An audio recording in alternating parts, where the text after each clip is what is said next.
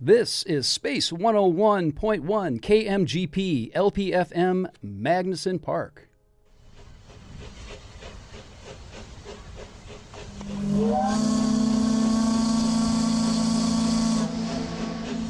That sound can mean only one thing. That's right. Time for another voyage, exploring the past, present, and future of the old Oregon country. Come aboard and get set to ply the waters of the Pacific Northwest, metaphorical and otherwise, on another thrilling episode of Cascade of History. And now, stumbling out of the cluttered purser's office of the SS Columbia, here's your host, Felix Bunnell. Good evening and welcome to another Sunday night live radio show talking all about Northwest history. We haven't checked completely, but we think we're the only live radio show anywhere in the Pacific Northwest, the old Oregon country, talking about Northwest history. I'm your producer and host, Felix Bunnell. We've got an action-packed hour ahead of us. We're going to have Knut Berger. He's KCTS's Moss back. He writes for Crosscut. He's going to be joining us just in a moment to talk about a piece he published this week in Crosscut about the influence of a couple of Nazi spies in Seattle in the late 1930s, right before World War II. A just recently uncovered story. It's pretty amazing, pretty mind-blowing. Then, as we always do, around the middle of the hour, we'll play some vintage audio. For those of you who are keeping track of the radio calendar, you'll know that this past Friday, September 23rd, was the 34th anniversary of when late great station KJET, which Mike Fuller does a great job memorializing every Saturday night here on Space 101. That's the day that KJET went off the air. So I've got some special vintage audio that we're going to play from that. And I've got just some little surprises related to the KJET anniversary. And then for the second half of the show, John Mackey and John Atkin. John Mackey's with the Vancouver Sun. John Atkin's a tour guide up there and a historian in the Terminal City. We're going to be talking about neon in Vancouver. Vancouver, BC is known for its amazing neon. And, you know, they've some signs are still there along Hastings. Some have gone away, but we'll sort of cover all things Noble Gas neon signage in the second half of the show. Quick note, it's September 25th. It's a weird date in Seattle history. There's 4 big things that happened on this specific date in Seattle history, going back to the very beginning of sort of non-Indigenous pioneer history. It was this day, September 25th, 1851, when the Advance Party, David Denny and 2 other guys, landed at what's now Alki and thought this is a good place to build a city. Then, fast forward to September 25th, 1968, that incredible program. It's not really historically accurate. It's not really a documentary, but Here Come the Brides, which Time Magazine described as a group of sex-starved lumberjacks in Civil War-era Seattle. That premiered on this night, 1968. Then, September 25th, 1981, the very last episode of the J.P. Patches program aired on Cairo TV. It was a Friday. He'd been off the air for a while. He'd been only doing Saturdays, and they brought him back for kind of a last gasp of a weekday show on this day 41 years ago. And then, 14 years ago, September 25th, 2008, Washington Mutual Bank failed. The biggest bank failure in the history of the United States of America, based right here in the great city of Seattle and in the great Northwest. Cascade of History is a show we're on for the next hour.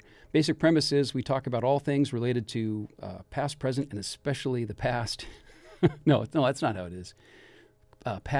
Future, present, and especially the past of the Pacific Northwest, the old Oregon country, Washington, Oregon, Idaho, British Columbia.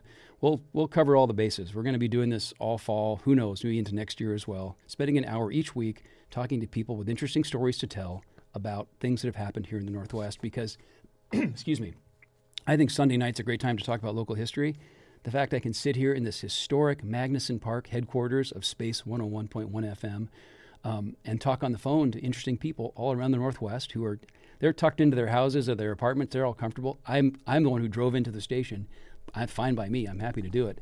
But it gives us a chance to talk about history in a perfect setting, a nice kind of a quiet Sunday night. I think the Mariners lost today. The Seahawks lost today. The smoke's moving back in from the wildfires. So, you know, it's Sunday night, so it's a great excuse to talk about history. So I'm going to bring on our first guest. It's Knut Berger. Let's see if we can get him on the phone here. I'm still figuring out how this phone system works. All right. Knut, can you hear me? Yeah, I can. Oh, terrific. Thank you so much for joining us on Cascade of History. I was I don't now. While you were on hold, were you able to hear all the witty repartee between myself and me? I heard no witty repartee. Okay, good. All right, so well, total silence. Well, hopefully our listeners out there in Radioland were able to hear more of the witty repartee. Anyway, I was explaining before you joined us here that you have, you do Mossbacks Northwest on KCTS. You write for Crosscut, and this piece you've just published, I think it's related to the PBS Ken Burns program about America's inability to respond to the Nazis 80 years ago. But you found some incredible information about the fact Nazi spies actually visited Seattle in the late 1930s. Yeah, back in 2015, 2016, I did a whole series on, I called it Real Nazis of the Northwest. We think about the neo-Nazis.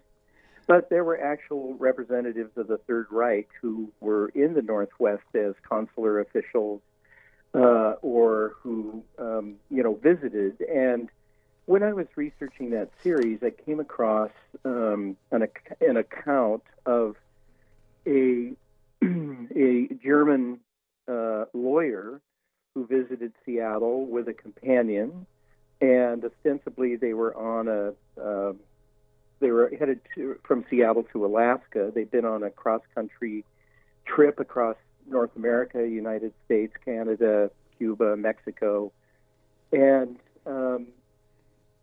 they actually gave the main guy was named George Herbert Melhorn, and he gave a brief interview in the Seattle Times. Somebody must have tipped the Times off that there were some interesting Germans down at the Ben Franklin Hotel, and he didn't really say much. It all sounds very Casablanca right now. It all sounds very much like everyone goes to Rick's. Yeah, exactly. And while they were here in town, they were meeting with the members of the German American community and the German American Business Roundtable. And they were taken out and sailing on Lake Washington. They went to Mount Rainier, and I was very curious about this, and because I was like, well, why was this guy here? It just didn't ring true that it was a tourism thing, and I actually came across this because there was a local German American named Hans Otto Giese, who was very well known in the history of skiing and ski mountaineering here. He was a yachtsman, and he did work for the German consul and was also an early supporter of Hitler. And there were some controversies within the German American community about whether, to put pictures of Hitler up in the German club, things like that. Well, that's good. So that's in there. I guess that reflects well on them that there was controversy. There was controversy. Okay, most people in the German America, they were very afraid. I mean, there's several things going on. One was, some were very anti-Hitler, some were not. Some were like, well, it's, kind of a fresh breath of fresh air, That's terrible. And,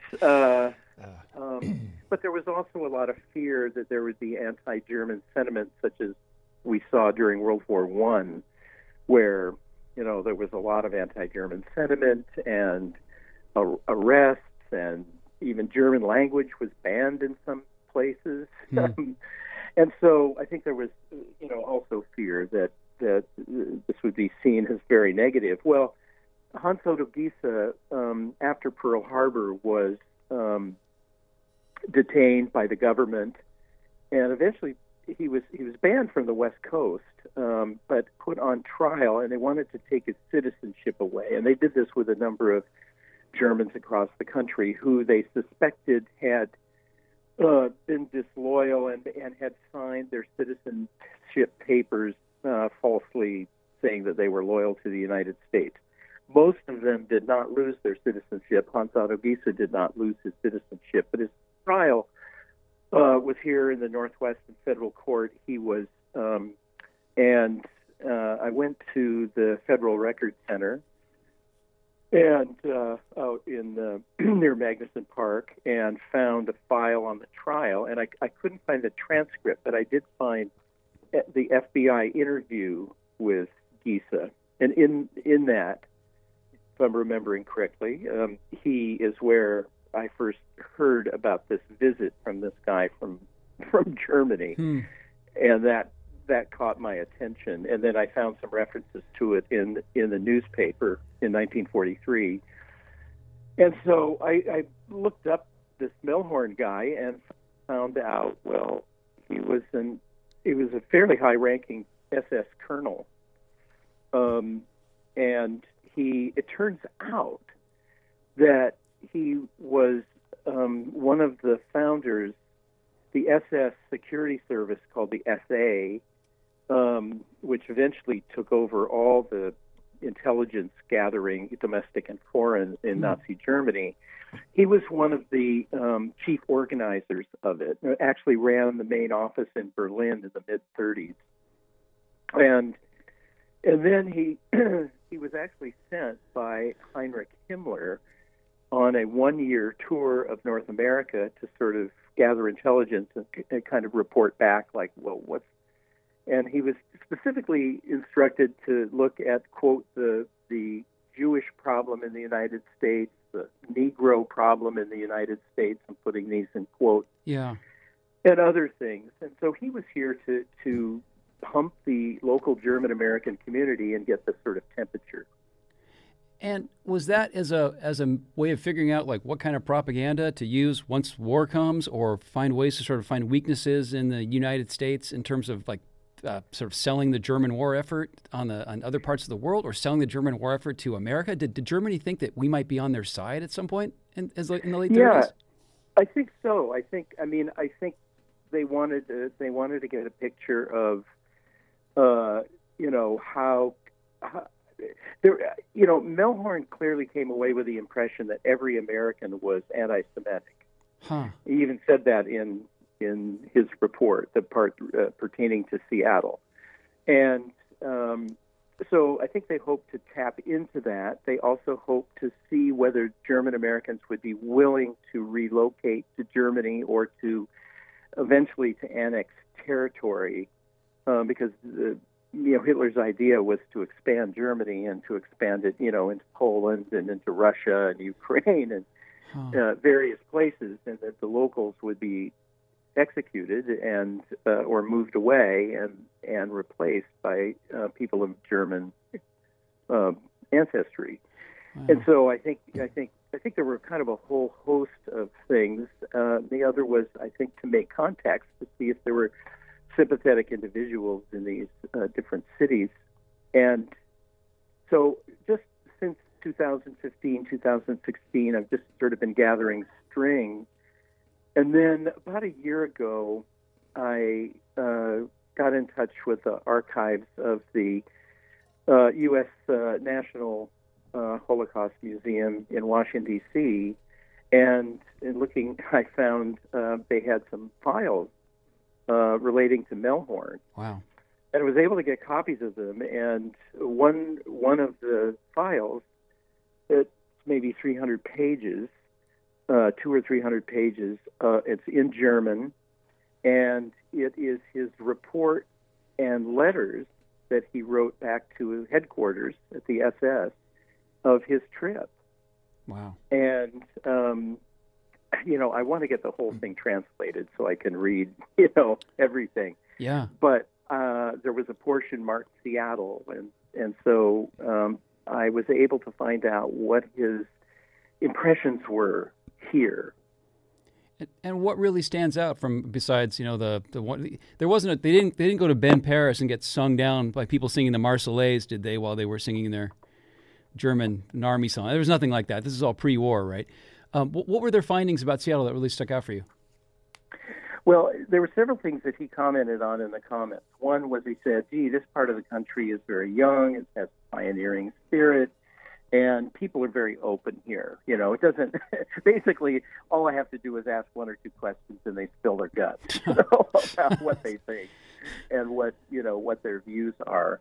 So he found the people here very, and I think he described them as, very good, very decent people that, we only talk to, very, very good people. And so I think that he was struck by several things. One was he realized that there was a growing anti-German sentiment because of the treatment of Jews in Germany, and he referred to the Kurfürstendamm riots in 1935, which were essentially a prelude to Kristallnacht, which was brown shirts all over Germany attacking Jews and closing their businesses and beating them and killing them, and it was a terrible thing. And in 1935, this happened on the main shopping street in Berlin. It shocked the world. It made front page headlines, and so he found that people here were concerned. And I think he was surprised by that. It was sort of like, well, gee, these Americans are all. He actually says, "I'm reminded that a possible defense enabled by the secret anti-Semitism of every American has been made more difficult, especially in recent times, by the fact that even well-meaning Americans no longer believe the assurances about the actual conditions in Germany." Wow. And apparently their response to this, and he doesn't name names, but the basic opinion was, you guys should tone it down. You Nazis ought to, be cool and inconspicuous. Ah, geez. Wow. In terms of how you treat the Jews. So, nobody was saying, ooh, Yeah. It was, and that I think is sort of a shocking thing. Do we know totally surprising. Do we know the specific people he talked to in Seattle, and do any of them ring a bell in terms of other civic activities or anything like that? Yeah, well, as I mentioned, Hans Otto Giese was one of them, and then the other named, who's was on the record of having met Melhorn, was Dr. Carl Lied, who was prominent member of the American-German community, and also one of the founders of Swedish Hospital. And he was very much, a society doctor. And in 1943, when he was testifying at Hans Otto Giese's trial, he mentioned that not only had he entertained Melhorn here, but had actually in 1939, we don't know when, but in 1939 he mentioned he had visited Melhorn at Gestapo headquarters. Wow. in Berlin, and they'd had, quote, a pleasant chat. Wow. If you're at Gestapo headquarters in 1939, you're pretty darn clear who you're meeting with.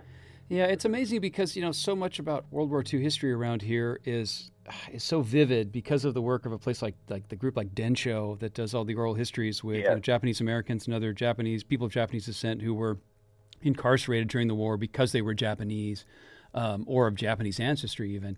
But the German picture of World War II in terms of other than sort of newsreels of Nazis and people obviously wanting to like the in der Führer's face kind of Hitler propaganda stuff, this makes it feel really really real and really kind of ominous. Do we know, were there other groups of German spies coming through Seattle in the same time, or was this the only one as far as we know? Well, no, there were others in the area. There was.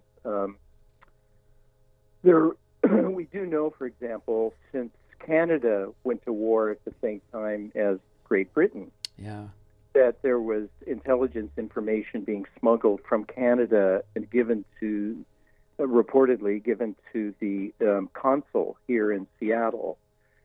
And the consul here in Seattle, the first German consul of the war period was an old hangover from, the Kaiser Wilhelm kind of, He'd fought in World War I and was sort of a gentleman, but he did a lot of very effective propaganda for the Nazis here, speaking at colleges and kind of delivering this message that the Jews had nothing to worry about. Germany, these laws we're passing are for their protection and that kind of thing. But he got replaced by a guy named Gustav Reichel, who was a real true believer Nazi, and apparently there was some spy information that was being transferred from British Columbia down to Seattle for transmission through, diplomatic channels. Huh. We know that the sort of main headquarters for the Third Reich diplomatic efforts on the West Coast, they had a powerful presence in Los Angeles, where their main job was trying to control the film community and prevent them from making anything that was anti-German or pro-Jewish and whatnot.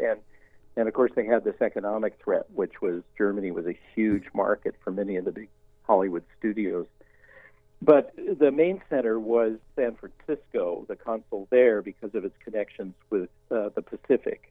Huh. And so we do know in the post-war period that the plans for the fortifications of Pearl Harbor were smuggled to San Francisco and transmitted from there back east.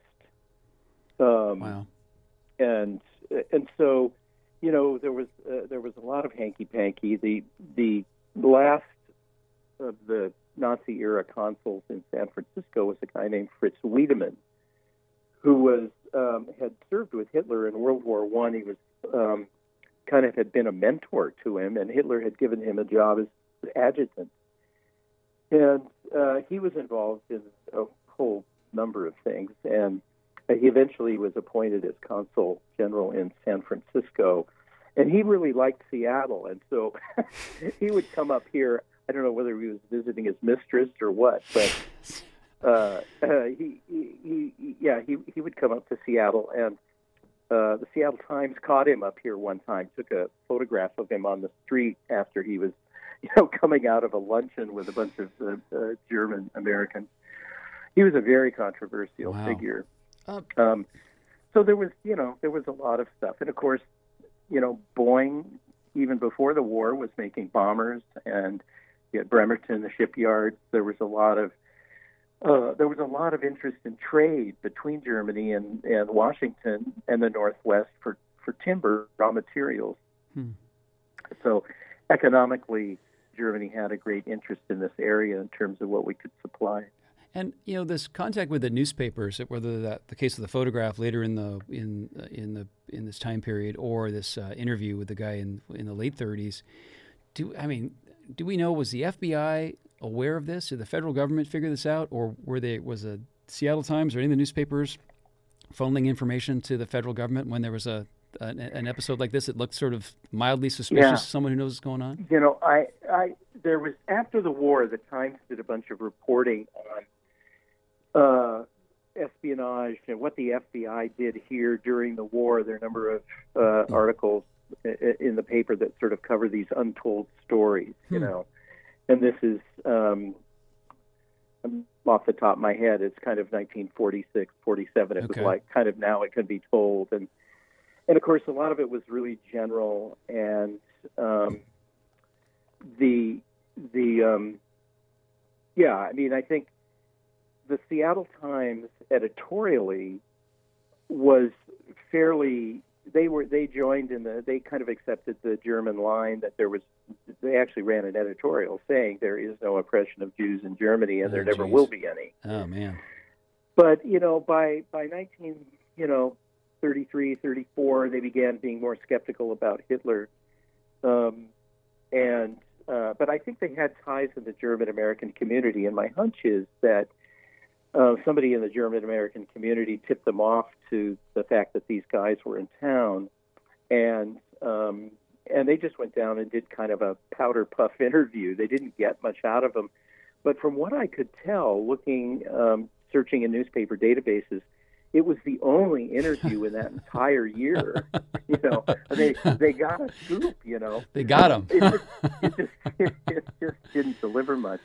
Wow. And so when I learned about that KCTS and PBS, we're going to be airing the new Ken Burns series, The U.S. and the Holocaust. Yeah.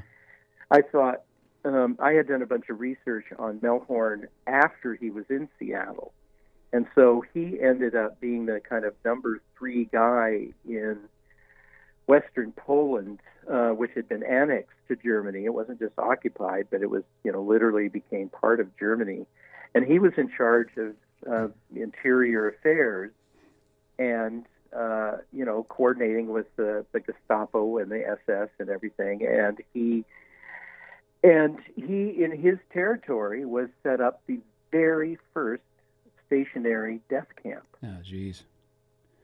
It's called Hemno, and spelled, it looks like Chelmno. Oh, yeah. Hemno. And they were a place where these mobile gas wagons that they would put people in the back and kill them with carbon monoxide. They took over an estate, and they just, would round up Jews in the ghettos and whatnot, and they would bring them to this place, put them in the trucks, kill them, and bury them. And, at Helmno, by the end of 1944, we'd killed somewhere between 250 and 300,000 people. And we know Melhorn was involved because he was actually involved in a cover-up of this place. The Germans were, at this point, were keeping the extermination program secret. And this extermination program was early. It was before, this is, in fact, the first group that was executed there was on December 8th, 1941, the day after Pearl Harbor. Wow. And we know that Melhorn contacted a forester who's Heinz May, whose job was to reforest parts of Poland, the steppe, and other places. And they wanted to plant trees to cover up these mass graves, but also mitigate the horrendous stench of these, tens of thousands of people they were burying. And there's at least one eyewitness who says that he saw Melhorn in his SS uniform at the camp, but wow. I'm not sure if that's really confirmed, but it's not unlikely. I got two final questions for you here, and then I'm going to let you go. First of all, thanks for doing this. I know we were sort of. Yeah. Sometimes I get sort of jocular talking about World War II and Nazi stuff, even as dark a period it is, because my mom was a little kid in London when the Nazis were bombing. My dad was a 16-year-old in Poland when the Nazis invaded, and this has been just so real in my family my whole life. So, I mean, it's obviously a very dark period, and I don't mean to make light of it if my tone is jocular. But a couple things. What ultimately became of Melhorn? Did he survive the war? Did he face any prosecution or anything? Yeah, what I was able to find out about that, and there's a whole lot of more research I could do on this guy, or someone could do, There was a rumor that he was executed by the Poles. They executed his boss. In fact, he was the last public hanging in Poland. But apparently he escaped and went back to Germany and just resumed his career as an attorney. And he died in 1968. Wow. Okay. So.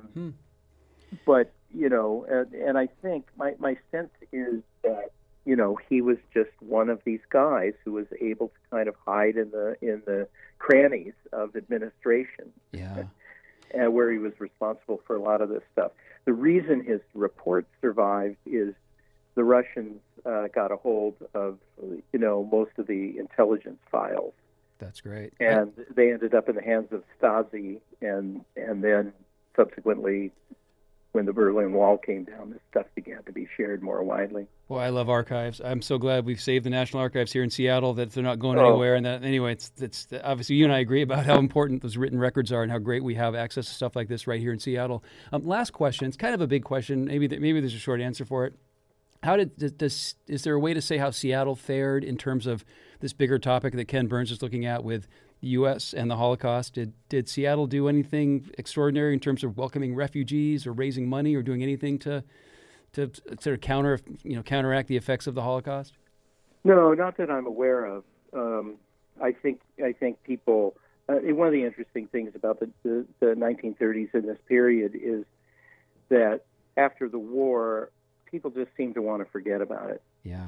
And that was true of both the Japanese incarceration but I think it was also true of just wanting to kind of move past. And so some of the people involved in this, whose political ideas were, pretty anathema, and, were kind of given a pass. And, the Northwest has always been a place where people can kind of reinvent themselves. And I think there was a purposeful sort of forgetting. Yeah. It all happened over there. It didn't involve us. Yeah. That's I can understand that. All right, Knut Berger, where can people find out more about your Crosscut stuff or your KCTS stuff? What's the best place to follow all your various projects? The best way to follow is to go to crosscut.com and /Mossback, and you'll find my written stuff, and you can and KCTS9.org has all my episodes of Mossback Northwest. So, right on. Yeah. Next time we have you on, we're going to have you explain what Mossback means, but we're going to keep that as a tease for next time. This is a great topic. It'll be fun. All right. Thanks a lot, Skip. Have a good night. Bye-bye. Felix, you too. Bye-bye. All right. Thanks to Knut Berger for joining us here on Cascade of History. All right. We're going to get to our second half of the show guests here in just a moment, but I want to have our little bit of archival audio from the late, great, way ahead of its time, AM alternative station, KJET, went on the air in 1982, went off the air on September 23rd, 1988. I have a little bit of a thing called a 1984 presentation reel, and then we're going to hear about a minute and a half or so when KJET goes off the air and a new station comes on the air with a live DJ and a very different format. So here's a little KJET montage to keep you busy for the next couple minutes here on Cascade of History on Space 101.1 FM. In 1982, a new sound hit the Seattle airwaves, a radio format so unique and progressive that it has yet to be matched. That radio station is 1590 KJET. KJET positions itself as a progressive rock station, breaking many artists who later become mainstream staples. Groups who top the charts today were first heard on KJET. Bands like In Excess, The Bangles, Cyndi Lauper, REM, and U2. And KJET stays on the cutting edge by exposing the brightest up-and-coming stars today. Terrence Trent D'Arby, Midnight Oil, Tracy Chapman, Ziggy Marley, and Sinead O'Connor. The jocks on the Jet know their audience well. Rather than show off with lots of radio gloss and DJ non-sequiturs, KJET personalities relate to the human side of the listener in a natural, relaxed delivery laced with playful irreverence. Hotter than a burning stump, 1590 KJET. Thad Wilson here. It's just about 20 minutes before 10 o'clock. And because you, the listener, have asked, we are going to get to the bottom of this whole Chicken McNuggets thing. I still contend it's a chicken's tail. But we have called the Arkansas Poultry Federation, and we have them on the line right now. Judy, can I help you? Hi, who am I speaking with? Judy Kimball. Hi, I just wondered if you could answer a question for me. I'll try. Okay, are you familiar with Chicken McNuggets? Yes. Okay, could you tell me where the nuggets are on a chicken? Oh, you're real cute. That's funny. Judy's never that rude when I call her at home. 1590 KJET, the real rock of the 80s with the young, fresh fellows. That's Universal Trendsetter. I've had several people ask me, hey, Damon, is that about you? No, it's about somebody else. Hi, this is Mike Gibson from The Godfathers. You're listening to 1590 KJET. Hotter than a burning stump?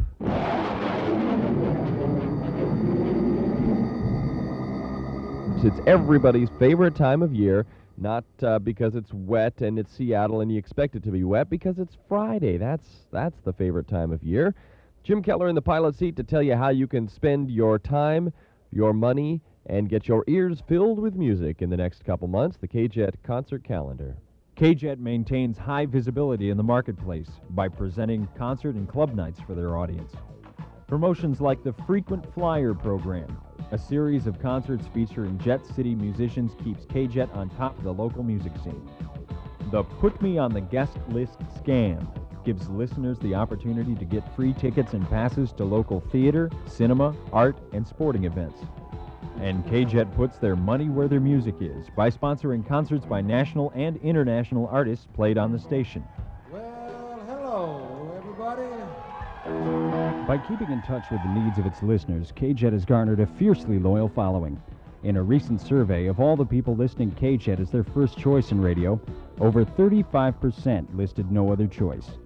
Waves of public support for the Jet have won them 2 1988 Northwest Area Music Association Awards, Best Radio Station and Best Disc Jockey, beating out several other competitors who actually placed higher in the Arbitron ratings. Hi, this is Charles Cross, editor of The Rocket Magazine, and you're listening to the Northwest Area Music Awards Rocky Award winner for Radio Station of the Year for 1988, 1590 KJET, Seattle. With its fresh, innovative programming, bold new artists, and entertaining personalities, KJET is the new music market leader. No other radio station in Seattle can boast such audience response or such a singular market niche.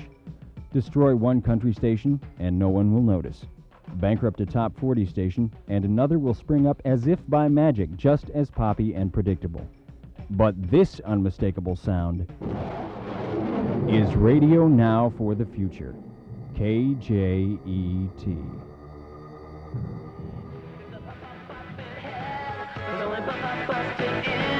I'll see you after school. Put your hands inside the puppet hat. Put your hands inside the puppet hat. Put your hand inside. Put your hand inside. Put your hand inside the puppet hat. Put your hand inside the puppet hat. Put your hand inside the puppet hat. Put your hand inside. Put your hand inside. Put your hand inside the puppet hat. This is KQUL Seattle. Cool Radio, AM 1590.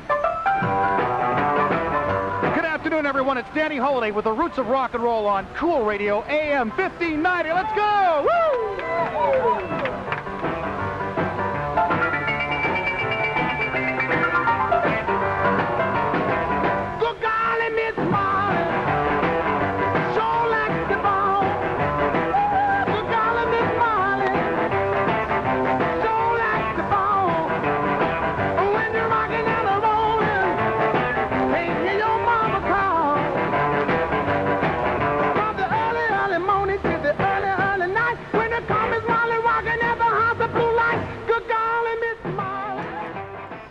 Yes, it still brings a tear to my eye to hear the old the old KJET format going away with I think that's They Might Be Giants. Put your hand inside the puppet head, and then you hear the late Danny Holiday, wonderful disc jockey around these parts for decades, doing oldies there.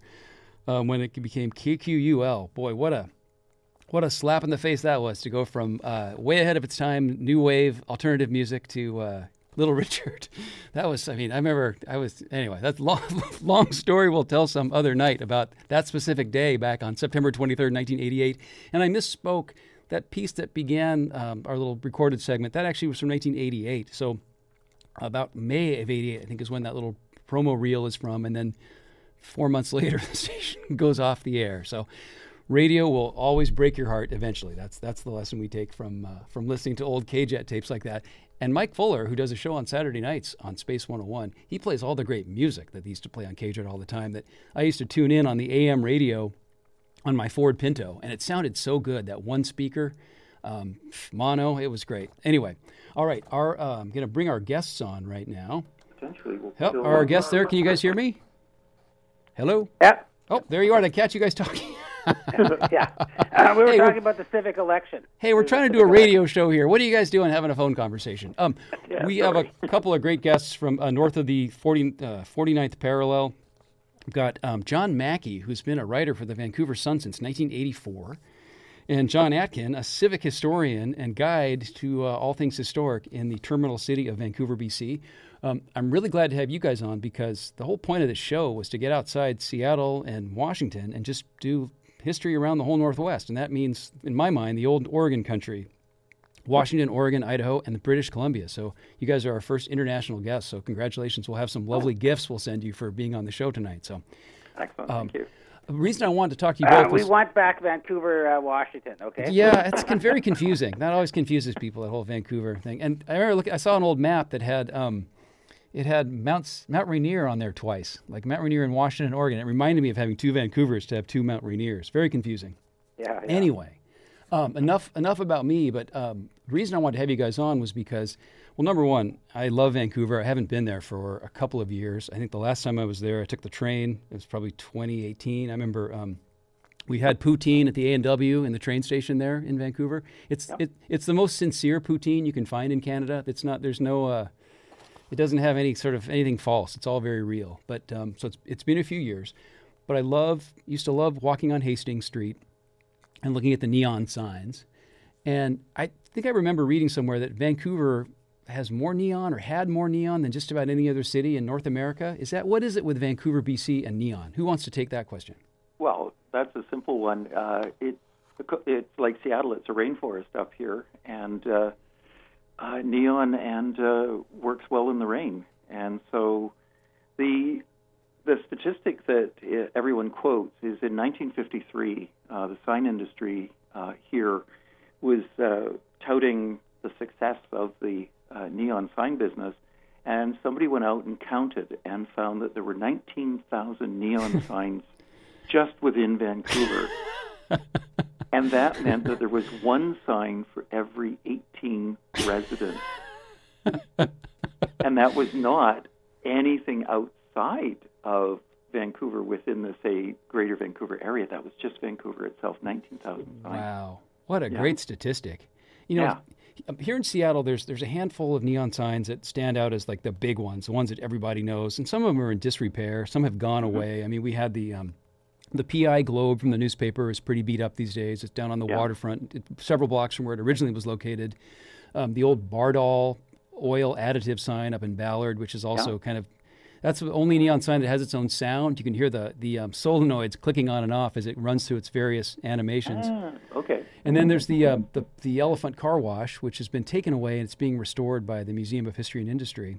Good. That is a great one. Actually, I love that one. Yeah, but it's going to be inside the museum. So anyway, I mean that's a whole other debate. But are there a handful of signs that maybe not just on Hastings, but in Vancouver in general that are kind of the big three or the big, I don't know, big 3 or 5? Are there signs like that really stand out just right at the top of your head? Yeah, there's a few on Hastings, right, John? There would be the Save on Meat sign, which has a flying pig, right? Yeah, the pig's up at the top, and what he's got is he's holding a dollar coin, and then the arm goes up and down. So he's waving that, and then there's another pig at the bottom, and it's done in pink neon, and it also rotates. And it was restored a few years ago. Yeah. Okay, great. So that one's a really great one. We have the Ovaltine. The Ovaltine is amazing. It's a proper, intact 1948 cafe. Long counter, stools, booths, mirrors, the whole bit. And the walls are fur panels that are tobacco stained. So you could not, 70 years of smokers, you couldn't replicate that. The movies would spend $1 million trying to replicate that. It's cool. It's sort of Vancouver's version of the Spar, right? Oh, yeah. Only without being fixed up. Now, the Ovaltine, here in the States, Ovaltine has always been this powdered drink, like a malted beverage or chocolate beverage. But did Canada have some special thing where there's actually a chain of Ovaltine cafes? Is there? No, just one. This was just the one-off. How did they get just one cafe named after this big national brand? We have been asking that question. Somebody was drunk and actually decided that Ovaltine would make a good name for a cafe. Yeah. And do they actually serve Ovaltine at the Ovaltine Cafe? Oh, yes, they do. Okay. They do.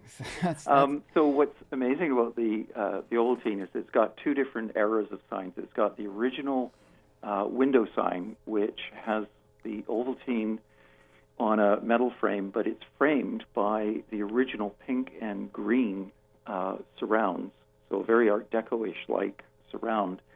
And so that dates from when the cafe opened. And then a couple years later, and they also have a fascia sign in script over the door kind of thing. And then they've got a projecting sign, which is this abstract arrow that bends out towards the street and then points at the entrance, and it's got it says Ovaltine on, and then it has this big target at the top that flashes from the inner ring out to the outer ring and then back in again. That's so cool. I love it.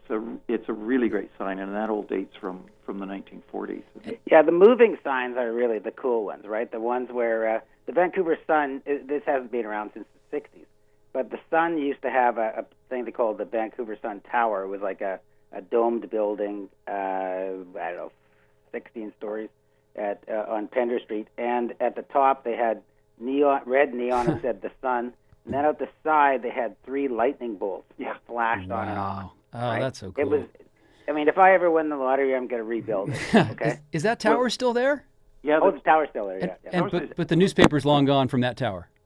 Oh yeah, they moved out in 1965. Yeah. Wow. Okay. Yeah, I saw a picture of that actual sign not too long ago. I had never seen it before. So, now is there something about Hastings that I mean, because there's a couple other favorites along there. I mean, one of my all-time favorites is the seafood restaurant.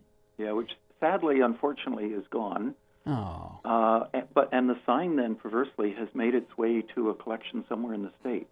No, that's not right. No, not right? No. Okay. No, what's happened is the only itself. So what happened is Hastings Street is really struggling between Carroll Street and I guess Gore Street. There's 3 blocks. There's a tent city there now. Has been there all summer. Yeah. But it's been really. It's been Vancouver's skid road for many years, but it's actually, many would argue, it's the current drug crisis has really seen it really spiral downhill, and it's affected Chinatown, which is next door. Is Hastings considered the downtown east side? Yeah. Hastings is the downtown. It is side. It's Vancouver's original downtown. Okay. So that's why you have a whole bunch of hotels that were probably built as nice hotels, and now they're kind of skid road hotels, right? Mm-hmm. What we call single room occupancy hotels, SRO hotels. And they had and that dated, back in the day of neons, when neon was really happening. So Hastings had a lot of the city's main neon signs, right, like John? Yeah, and from 1907 onwards, Hastings Street was the main streetcar line in the city. So they ran all the major streetcars up there. So then it became the major bus route.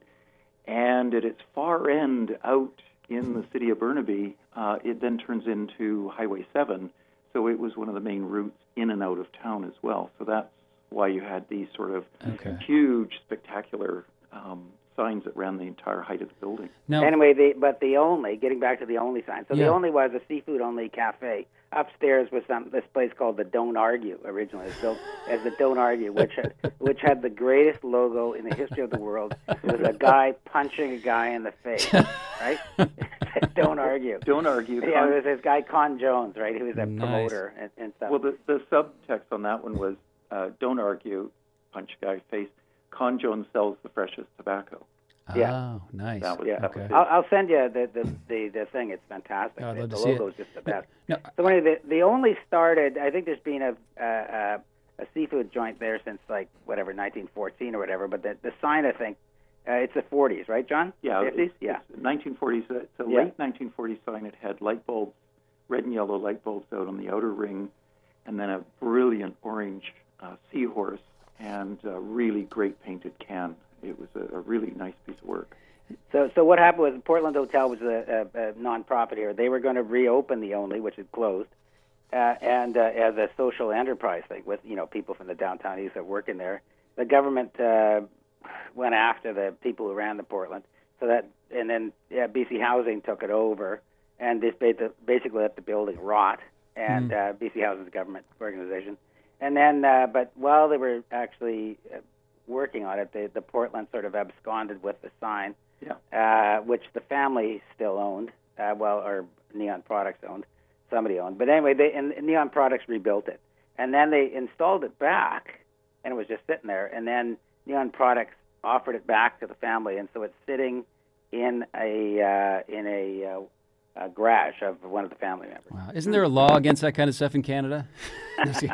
No, but it is the greatest sign of all time, right? It's fantastic. And I remember having fish and chips there in the 80s, and the fish and chips were really good. It was a really great place. I used to eat there all the time because it had a long counter, sort of snaky counter, and it only had 2 booths, and clam chowder, fish and chips, and all the bread you could eat. Nice. But no Ovaltine, though. No Ovaltine at that. You had to go across the street or down the street to get the Ovaltine Cafe. There was also the Blue Eagle was another big one in those days. Well, the Blue Eagle was an amazing place, as well as then it was right next door to the San Francisco Then there was down the street the Golden Cup. There's a whole raft of these coffee shops and things along the street as well. And a lot of them were owned by the Pantages family, right? Oh, So there was, what's his name? Who was Pantages? Peter Pantages. Peter Pantages, yeah. But the guy in Seattle, the guy started the Pantages Theater thing in Seattle. Considine, wasn't it? He had a cousin that came up to Vancouver and ran the Vancouver wing of the Pantage thing, and they're still here. There's a bunch of Pantages. Tony Pantages just lives a couple of feet from me here. Yeah, we had the first Pantages Theater built outside of Seattle, and up until its demolition, it was the oldest surviving Pantages and vaudeville interior intact theater in Canada. I love the connections between Seattle and Vancouver. I mean, that sort of almost in spite of the international border, that go back to the 19th century, obviously. But it's just sort of, when last time I was in Vancouver, and every time I go to Vancouver, it sort of feels like a slightly more cosmopolitan version of Seattle. Like there's a little bit more international diversity of residents and visitors, and the money with the Queen on it and stuff. I mean, it's God save the Queen. Yeah, God save the King now. Yeah, God save the King. But with Neon's universal. And why is it that there's three of us here on the radio late on a Sunday night, and we're all drooling over these exciting neon signs? What is it about neon signs that just literally pierce through the darkness or pierce through the memory and sort of grab you like that? It is one of the best sources of light. I think one of the things that really makes neon work is that it is a full spectrum light source. So, you stand under, say, a yellow sodium street light, and it robs you of all your color. Suddenly your lovely jacket looks gray, and there's no color. You stand under a neon sign, you get all that color wash on the sidewalk and on the building, but every other color is still there. Yeah. And so it becomes this really great light that the color wash just on the street, and then of course if it rains, it's even better. Oh yeah. So there's that aspect of it. And it's also just a friend. I don't know how to figure or make it any better than it's just a friendly light source as well. Yeah, it's very inviting. I agree. It's where you see it and it makes you feel like, whether it's the Only or the Ovaltine, cafe, it's like you sort of feel like you're welcome there. And that's really obvious. And so my very good friend and colleague and former bus driver who now works for the Transit Museum Society, Angus McIntyre, when we did the exhibit City Lights at the Vancouver Museum back in 2000, we took their collection of neon signs and curated this great exhibit. And then Angus and I did 29 neon bus tours of the city. We thought we'd do like 4 of them and that would be it. But we ran these things long after the exhibit disappeared. But we used to purposely pull up in front of our famous sign is Helen's out in Burnaby. It's a girl on a swing that swings over the sidewalk. It was a children's wear shop. So we used to get people off the bus and go and stand under these things, and people were just like, oh, wow, because the color and the movement and that type of thing. And so that's, I think, what neon is. You love standing around it. And that was the thing I actually did years ago. Historic Seattle, Larry Kreisman. Yeah, Larry. Well, Larry said, gee, I wish we had enough neon in Seattle to do a tour. And I went, oh, my goodness, you guys have tons of stuff. You got more than Vancouver, actually. So the next thing you know, I'm down in Seattle with a bus with Historic Seattle members on giving a tour of neon in Seattle. And I did the same thing, got them off the bus as much as I could to stand under stuff and that type of thing. What year were you doing tours for Historic Seattle, for neon tours? Oh, my. That was many years ago. Okay. All right. Okay. But I also think the thing about neon is that it's kind of a people's art, right? Yeah. It's not like a highbrow art, but it's really playful. And the Helen sign, it's just kind of really simple, but it's just incredibly cool. This little girl swinging back and forth, right? And the Smiling Buddha, which is an old nightclub on Hastings, the sign is now at the Vancouver Museum, and is belly ripples. right? Nice. The Buddha's belly ripples. It's just That's cool. fantastic. Now, I worked for the museum in Seattle here, Museum of History and Industry. I was the deputy director there for about 7 years, and we collected a lot of neon, kind of, not super high-end stuff, but like the Warshall's hardware sign, an interior sign of a painted portrait of a boxing ring with a square of neon around it from the old Turf restaurant, which was kind of like the like an Ovaltine Cafe kind of place. I mean, we did a couple neon bus tours with a guy named Jay Blazik, who ran a company called Western Neon that did all the restoration, like of this Rainier R and stuff. Yeah, well, he was. That was the best part. Was he was on our bus great! tour. Yeah, Jay's a great guy. Yeah, I think he lives in New Zealand now. Really? Yeah, they seriously. have neon in New Zealand. I assume they must. Or if they didn't before, they do now. Wow. Well, the Big R, I have to say, the Big R is one of the great things about Seattle. Yeah. When it used to be on the Rainier sign when you drive past that place, I just loved that thing. Yep. It's funny. It becomes like that's how you figure out where you are. Right? Oh yeah, it's navigation. Absolutely. Yeah, it's navigation. It's organic navigation. Well, it's like forget about the stars. We have neon. Yeah, exactly. Well, we're hitting up the end of the hour here on Cascade of History, and it's been great talking to you guys. I hope we can do it again sometime. I want to ask you about neon museums. I remember that exhibit. I didn't make it to that exhibit 22 years ago, but there is a museum down in, I think it's the Dalles, Oregon now, where a guy that I went to high school with has assembled a neon collection that he's been putting together for the last 35 years. I have yet to make it down there as well. A guy named Dave Benko. That's on my bucket list. Yeah. But one of the things you should put on your list is probably, let's say, early next year, we've got our former main post office building right in the middle of downtown. I know it. And it's now been redeveloped. It's going to be Amazon and a whole bunch of other folks in a revamped building, but it's now called the Post.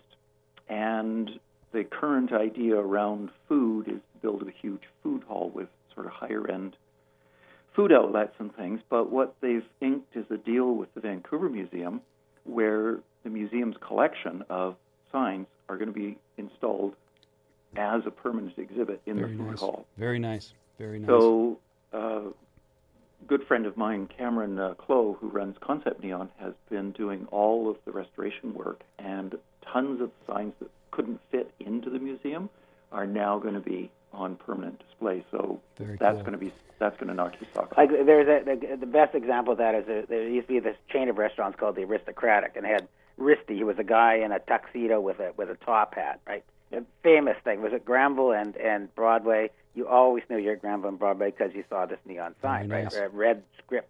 And then when I did a story about it closed a few years ago, so I did a story on it and closing.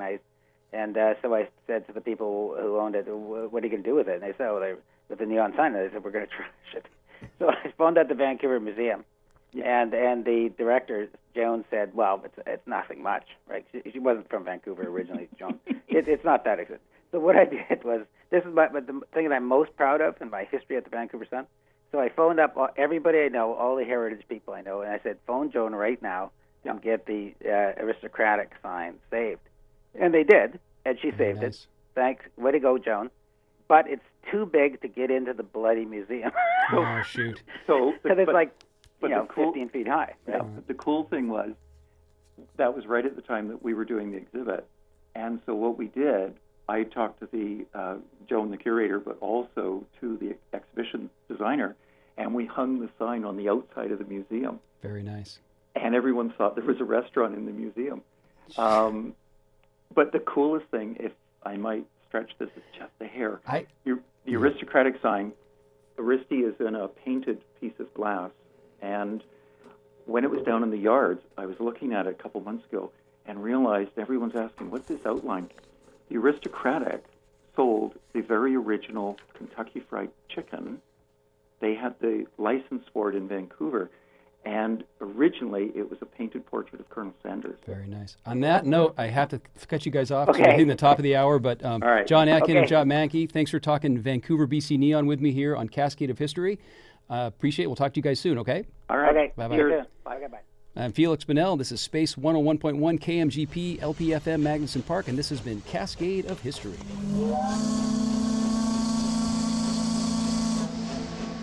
That sound means the steamer Columbia has reached the end of another thrilling voyage around the Pacific Northwest. Be careful as you go ashore. Watch it, watch it. That's a slippery spot there. Oh, I'll bet that hurt. When that whistle blows once again, be sure to meet us at the landing and be ready to climb aboard a little more carefully next time for Cascade of History. Cascade of History is produced in Seattle by Felix Bunnell.